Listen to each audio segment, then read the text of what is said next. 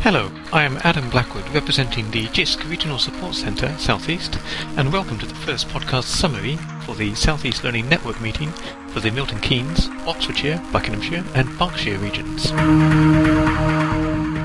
Today's meeting took place on the 30th of November at the LSE offices at Pacific House in Reading. Attending the meeting were representatives from the Learning Skills Council, Thames Valley Professional Development Network Unit, Thames Valley University, Oxford and Cherwell College, Oxfordshire Adult Learning, and of course people from the JISC Regional Support Centre South East.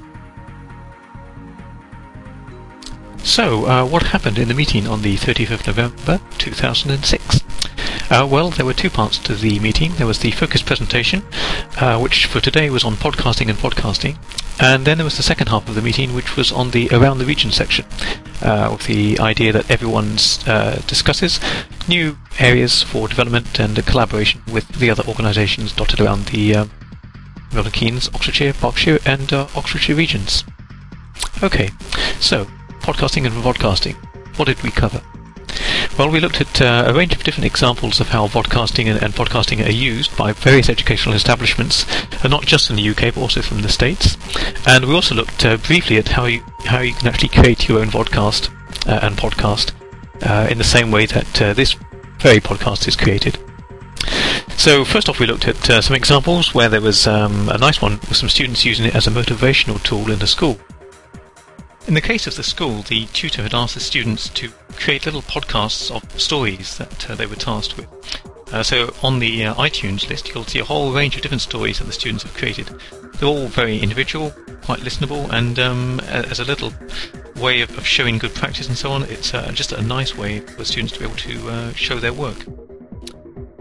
By comparison, we had another example from a lecturer in creative media studies at a university.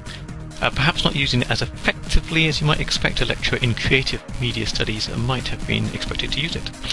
And he was actually showing, using the vodcast, the video cast, as a way of showing prospective students what the course was really about and what it was like to be there on that course. But I think he was very good on media and perhaps not so good on the creative part of his creative media course. And I think that was a general consensus amongst the audience at today's meeting.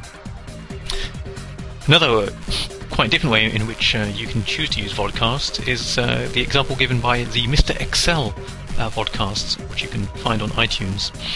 This provided examples of how it could be used to deliver multimedia review tools or review aids for students.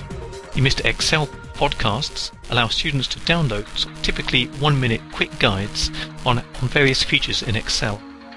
These are little videos and audio guides with screen captures from Excel showing how to do, say, conditional formatting and other neat little tasks in Excel.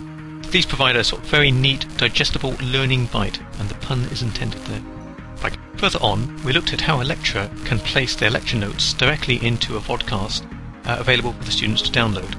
This is a fairly disastrous way in which to use this technology, as the audience today would probably agree. We saw an example of where a lecturer had placed their philosophy notes, a whole series of slides which had been videoed. I'm not sure why you would want to video static slides, and then provide the audio content to go with them. And the entire download lasts around 60 minutes. So you've got 60 minutes of listening to a lecturer talking about their slides while watching a video of static slides in black and white. It's not very engaging for the typical type of audience who use MP3 players, personal media players, mobile phones, personal digital organisers and games consoles. They might need to rethink that. More effectively and perhaps more usefully, the use of podcasts to support ESOL lessons and also sort of typical language lessons was shown and it has been shown to be very effective. We also looked at some of the examples of new learning content that have been produced quite recently.